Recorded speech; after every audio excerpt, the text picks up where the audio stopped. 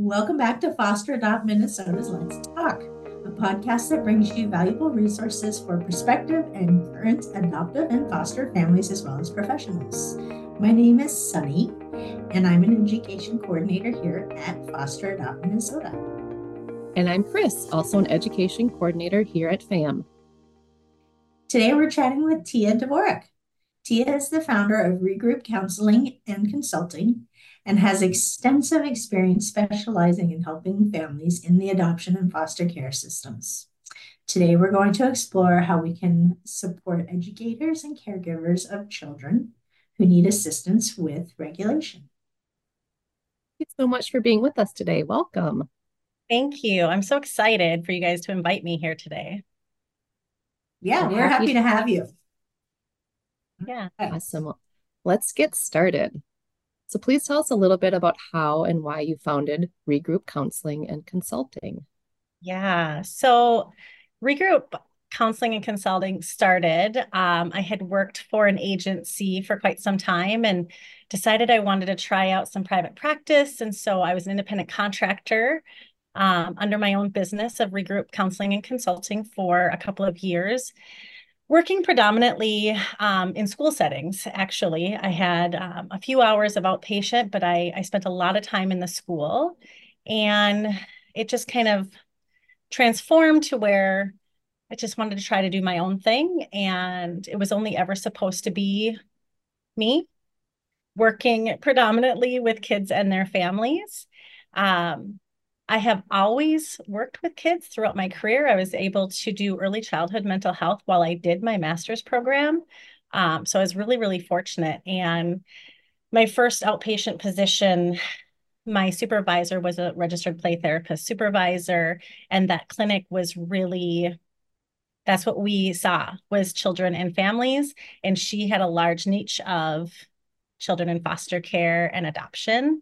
And so I was able to be guided underneath her for quite a few years before moving. And I just wanted to pick up and do exactly what I had been doing. And so we do that. We just now have 20 providers and multiple locations, including Elk River, Albany Middle School and High School, Little Falls. And we have a contract with Cross Lake Community Schools providing their mental health services for their online students. And we will be starting services at Hinckley Elementary here in the next few weeks, along with Big Lake. Wow. Yeah. So it really Big started plans out. for the new year. Yeah. It started out, even my email is tia@regroupkids.com. Because that was always my intention, was to just always really work with kids. And as we've grown and added different providers, we actually have quite a few providers who don't see children. And I'm like, yeah, I'm sorry. So that email's not going to change because that sounds like a really big undertaking to try to change that whole domain. And so, yeah, we still have a lot of providers that do strictly see kids, but we also have a lot of providers that don't. Great. So what can be done to support educators and caregivers with co-regulation? Yeah. So, like I said, I've spent a lot of my career working in school settings. When I transitioned out of the group practice in which I was an independent contractor, I did leave the schools actually. But one of the things that I had noticed while being in the schools is we are really getting a lot of opportunity and programs for kids. We're not doing so much for the teachers or the parents.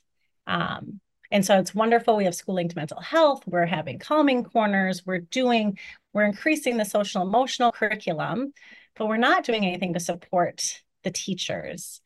And so we are hoping to start kind of pushing out a program of reflective consultation for teachers and caregivers alike. Because if we don't have a regulated adult in a room, it's going to be really hard to have regulated children in a room.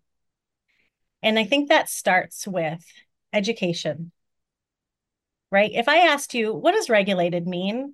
What's the first word that pops into your head? For me, it's calm. Exactly. Exactly.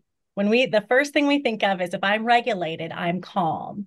And in reality, if you guys ever listen to anything related to Lisa Dion and synergetic play therapy, and even Robin Goebel mentions it in her book, Raising Kids with Big Baffling Behaviors. So regulated does not mean calm. Regulated is actually being connected to yourself and recognizing that maybe you're not calm, but that you're still okay. Like, for example, I'm anxious. I know that I'm anxious. So as you'll notice, like I'm rocking in my chair. I have my learning tool in my hand. So I can be somewhat dysregulated, but I can also be connected to my body, right? So I was interesting. going with So, regulate being like enforcing. So I was going opposite. Sure. oh, I mean, and so I think, right, that's just that. It's like, it's just offering some of that, the education piece around it, because I think there's a ton of information. And I'm sure there will be maybe people who will even disagree with that and whatever. But just finding some common ground to say, what can I be doing during the day to be helping my own nervous system? Right. That's where our regulation or dysregulation lies, is within our autonomic nervous system. And I think even just that word, autonomic nervous system, we say that and that it just sounds really complicated. Or we talk about neuroscience. That sounds like a really big word, a really big word. And I think a lot of parents or even teachers will be like, don't talk to me about your neuroscience-y stuff.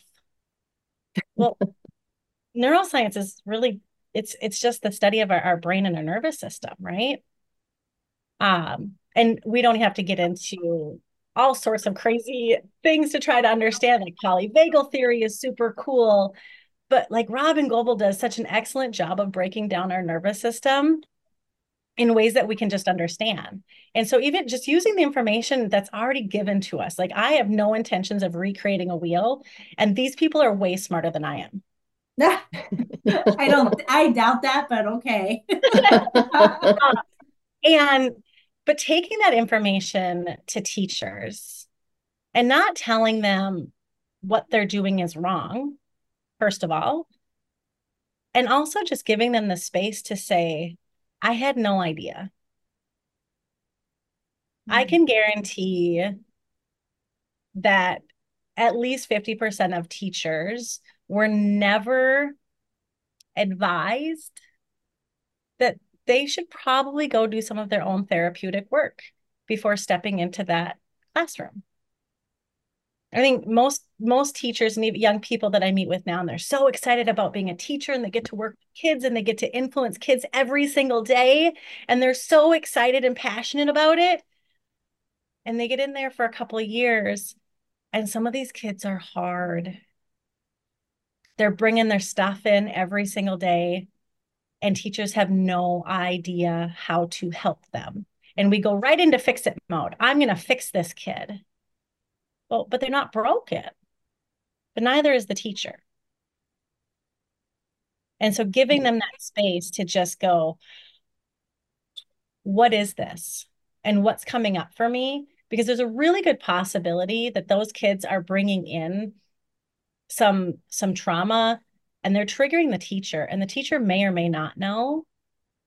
But going to our nervous system, kids are going to set us up to feel the way they're feeling.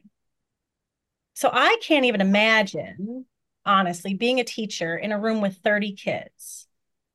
And I got 30 nervous systems who are all trying to say something to mine. And if I don't even just have the first step to go, whoa, I need to do something for me so that my nervous system can actually be like up here and saying, hey, we're okay. Because that's how our nervous systems work. So, Tia, what are some ways all individuals involved can manage their nervous systems? Yeah. So I think one of the first things is even just acknowledging that our nervous system is really where all of the feels lie, and paying attention to it. So we are often taught about like logic. If I asked you, how do you feel when you're happy? Can you answer that? Usually we can. It's a pretty, I'm happy, right? I got a smile on my face. My body feels good. So something may have just happened that I'm excited and it makes me happy.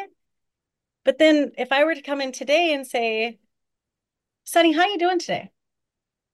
Well, I'm actually feeling, uh, I am actually feeling calm and maybe a little sleepy Okay. How do you know? because my body doesn't feel like it wants to move as fast as it normally would. Okay. Now, if we think about even another 50% of the people that we know, and you ask them, how are they doing? What is their normal response? I'm fine. I'm fine. Very Oh, great. Minnesotan. I should actually say that. Okay. Yeah, no, it's good though, because some people can describe, right? But there's a large majority that cannot. And starting, I mean, and it's not even just starting with kids. I mean, there's the Minnesotan piece, right? Of we don't ever tell anyone anything other than fine because we don't want to make anyone else uncomfortable. But there's also the part of I have no idea because we're not taught that. We're taught that happy, sad, mad, frustrated, maybe we'll get too embarrassed. But even then, when we say, how do you know? We don't always put the mind body connection together. And so that part of just really noticing what's happening in your body and being able to name it. Now, if I ask someone, or if someone says they're thirsty and I ask them, how do you know? That's one that people can usually say, well, my mouth is dry or my tongue is tingly or something to that effect, right? But when we actually ask about how you're doing or what emotional state you're in and how do you know, a lot of people give that blank look like, oh, I just say what I think I'm supposed to say. Mm. And so really teaching, even teaching teachers like to just notice what's happening in their body so that they can continue to regulate and find ways to regulate throughout the day. Oh, so that makes a lot of sense. So what I'm hearing is that you're saying that we need to give ourselves permission to feel, basically. Yeah, because when we recognize it, then we can start trying on different things for self-regulation, right? And the cool thing is that as we try them on, and when we're in front of small people, we can model it. And so now our nervous system is telling their nervous system, hey, we're okay. And this is what I'm doing to make sure that I'm okay. So even a teacher just doing exactly what I'm doing in this chair, rocking back and forth, using my learning tool, you might have a kiddo that's like, I'm really getting the sense of some regulation over there. Obviously, they're not going to use these words, right? And maybe I want to try that on. Maybe I want to try to rock back and forth and see how that helps my body. Instead of, we'd like to tell kids, stop, don't do that. What would happen if we did that to adults? Stop, don't do that. And like, I need to do something, right? Right. We're always doing it. We're always attempting. Our bodies are genius, really. And so even in ways that have been deemed like maladaptive or attention seeking, our body is always trying to regulate. And so you got any pen clickers? Any friends that are pen clickers? Oh, yes. Right? It's another way of trying to regulate. Now, that might not be the right tool for the time, and it might not be the right intervention or the strategy for the situation, but it is a way at trying to regulate. So helping teachers and caregivers just, what is it that your body needs? Very powerful. So can you tell us, you've told us the what so far, but can you also explain why co-regulation is needed? The why of it? Yeah. So because self-regulation will never come by itself. Self-regulation is only learned through co-regulation. And we tend to forget. I think, when you have a baby and we hold the babies and we rock the babies and we're always trying to figure out what the baby's cries mean. And then and we'll carry those babies and try to regulate the best we can for them. And then somehow like toddlerhood comes around and the word self-regulate started to really become a big thing. And then all of a sudden it was, well, everybody just needs to learn how to self-regulate. Yes, cool. But if we don't have somebody else modeling and teaching us, our nervous system isn't ever going to get to a state of being able to understand it. And so that co-regulation piece comes in because our nervous system is, like I said, is always looking for ways, right, to regulate. But when we have somebody else's nervous system among us that is regulated or connected, then our nervous system gets to go, oh, there's not a saber-toothed tiger around the corner. Okay. And it's really done in, the scaffolding is how they say it. Like in the beginning, we might have to be doing a lot of co-regulation. And then we get to start to take those pieces down as kiddos start to figure out like, oh, I can do this on my own. And if I'm having a hard time, I have someone to go to help me with it. It's not a worksheet or a book. It really is it's a way of being. It's a way of just noticing felt senses. Tia, what advice do you have for the Minnesotans out there who ask people how they are doing, and then the person actually responds instead of saying fine, and are just shocked that they got a response? So what are some tips that you have for us? Yeah. So, I think in Minnesota, we are so inclined to just always ask, right? That's the polite thing to do. Right. And then when somebody actually gives us an answer, we are so taken aback. Like, I can't believe you'd actually tell me those things. You're just supposed to say fine. And so my first thought is always, before you speak, are you ready for the answer? Whatever that might be. And then it might even be for the person who's hearing the complaining about, can you believe that they said that? Is to also just be able to notice in your own body what's coming up, right? Because my guess would be it would be something on the lines of maybe defensiveness or even fear. And to be able to validate that to that person of, you really weren't ready to hear that. That wasn't what you were expecting, right? So, because we're giving them that validation that you weren't expecting that. At the same time, you did ask that question and you were just really shocked that someone gave you the real answer because we're supposed to say, fine. And I use that in my room, even with adolescents. So I'll use the two things. They'll come in, I'll be like, so what's the week been like? And it's often fine, good. So I like to use the, how do you know? How do you know it's been fine or good? And just helping them to develop that interoceptive awareness. How do I know? And it's not fine or good, right? Things have not been okay. But then validating whatever that feeling was when they do finally get to the point of, I felt really down, and sitting there in it. That I think is one of the hardest things for Minnesotans is we don't like to sit anywhere where it's uncomfortable.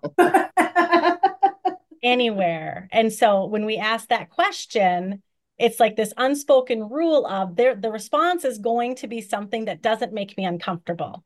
And when it does, what am I going to do with that? Right. And just learning about that and learning about that with yourself. So when I think about using that in regards to teachers, is that learning about our own interoceptive systems and those of people around us is really it's like on a spectrum. Everyone's going to be along that spectrum at very different times. And as long as we can accept that we can come alongside them and say, I got you no matter where you're at. Right? I'm going to walk into a school someday and I'm going to have lots of teachers who are like, teach me, teach me, teach me, teach me. And I want to know all these things. And I'm going to have other teachers who are like, I am so tired of hearing what you people have to say. Just Ooh. come in and fix this because they're exhausted. And I don't blame them for being exhausted.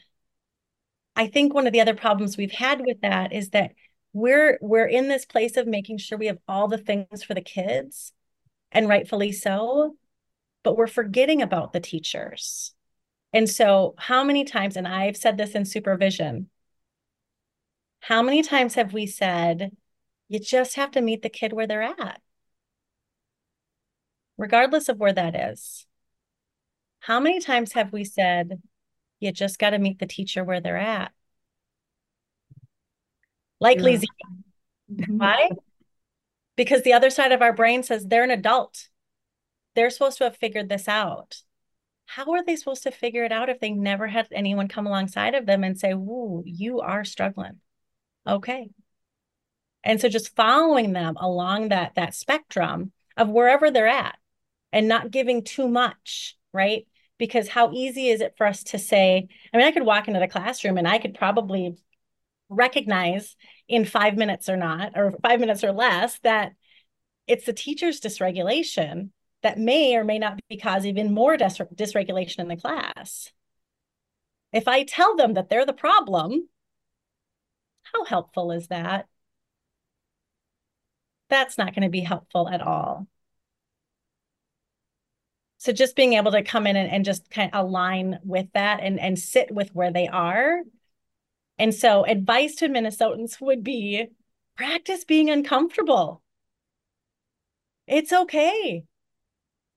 But that is our nervous system's response. When somebody says something and we become uncomfortable, we want to run away from it. We want to get away from it as fast as possible. And so then that becomes our pattern every single time something's uncomfortable, right? Right. And Mm. learning to just sit with that. Well, that I appreciate very much your compassionate approach. That's very eye-opening. So thank you for that. Yeah. Going further, would you have any specific examples as to what teachers or educators or caregivers can do? Yeah. So we talk about self-regulation. Sometimes I think it also, we kind of combine it with self-care. And one thing I've heard from teachers is if I get told one more time that I need to practice self-care, my head might explode. Because please tell me, right? And parents, the same thing. And I talk to parents, what are you doing for you?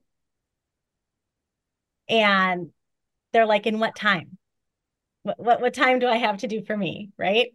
And Right. so self-care goes along with self-regulation on the daily and constantly. So maybe once every couple of months, I get to go get my hair done or my nails done or a massage. Those are great. Don't stop doing those if you have the ability. But we need to start practicing self-regulation on a daily. So what does that look like for you? And just trying them on, right? So again, my avocado here. Um, a lot of people in Minnesota want to call these fidgets. I started doing a training with Synergetic Education Institute, and they're learning tools. When used appropriately and not just to annoy others, they can be learning tools. And what does our body need? And so encouraging teachers and parents to find out what is it that their body is looking for throughout the day. Example, I knew that I was a little anxious coming into this.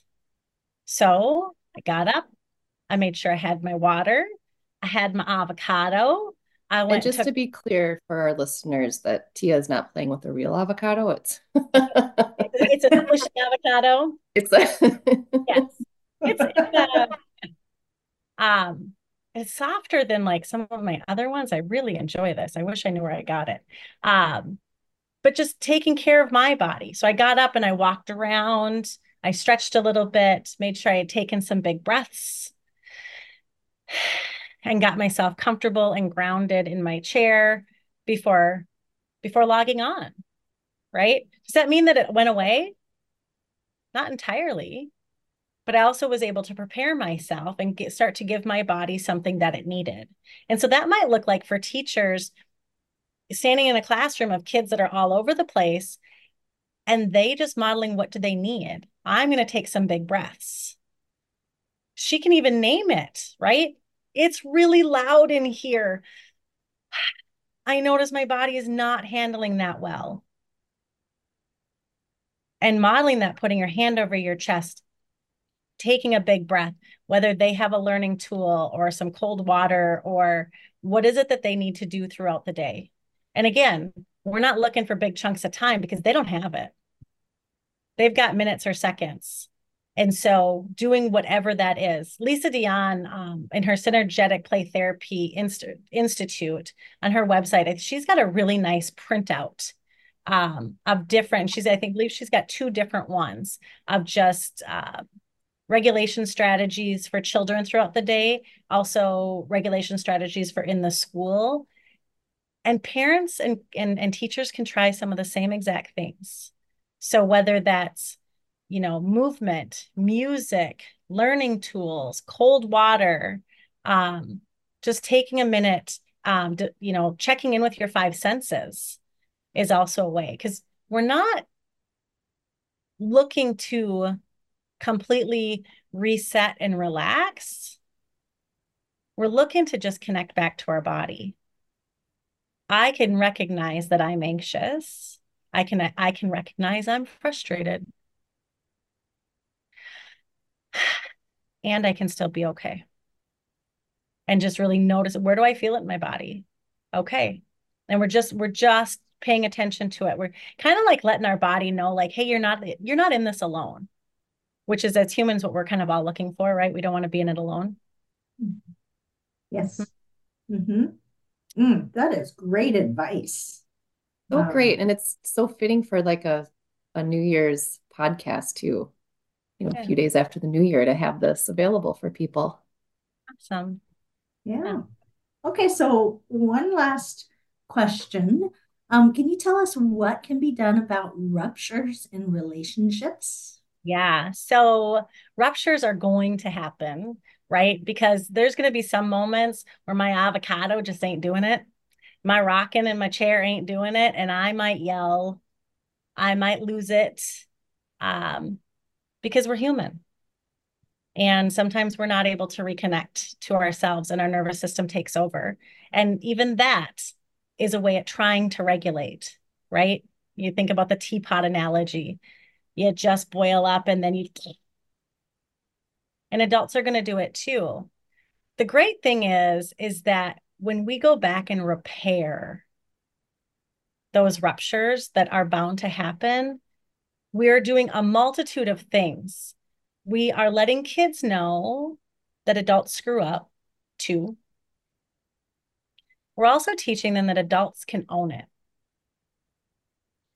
And that repair actually helps strengthen those attachment strings in the brain to say, people make mistakes, and that means the relationship doesn't have to end. And so I always say, like, don't fear the rupture, because we need rupture so that we can have the repair. Relationships with 0 conflict, they don't really go anywhere. Yeah, it's just, and I don't know, I always use this analogy of like a teeter-totter, right? You have 2 people on a teeter-totter and they're up and down and up and down. And if they're really playful, they're going to try to bounce that other one off. And if I think of that as relationships that have conflict and a rupture and they have repair, and they have conflict and they have rupture and they have repair. If they never have it, they just say right here, that's boring. Nothing happens.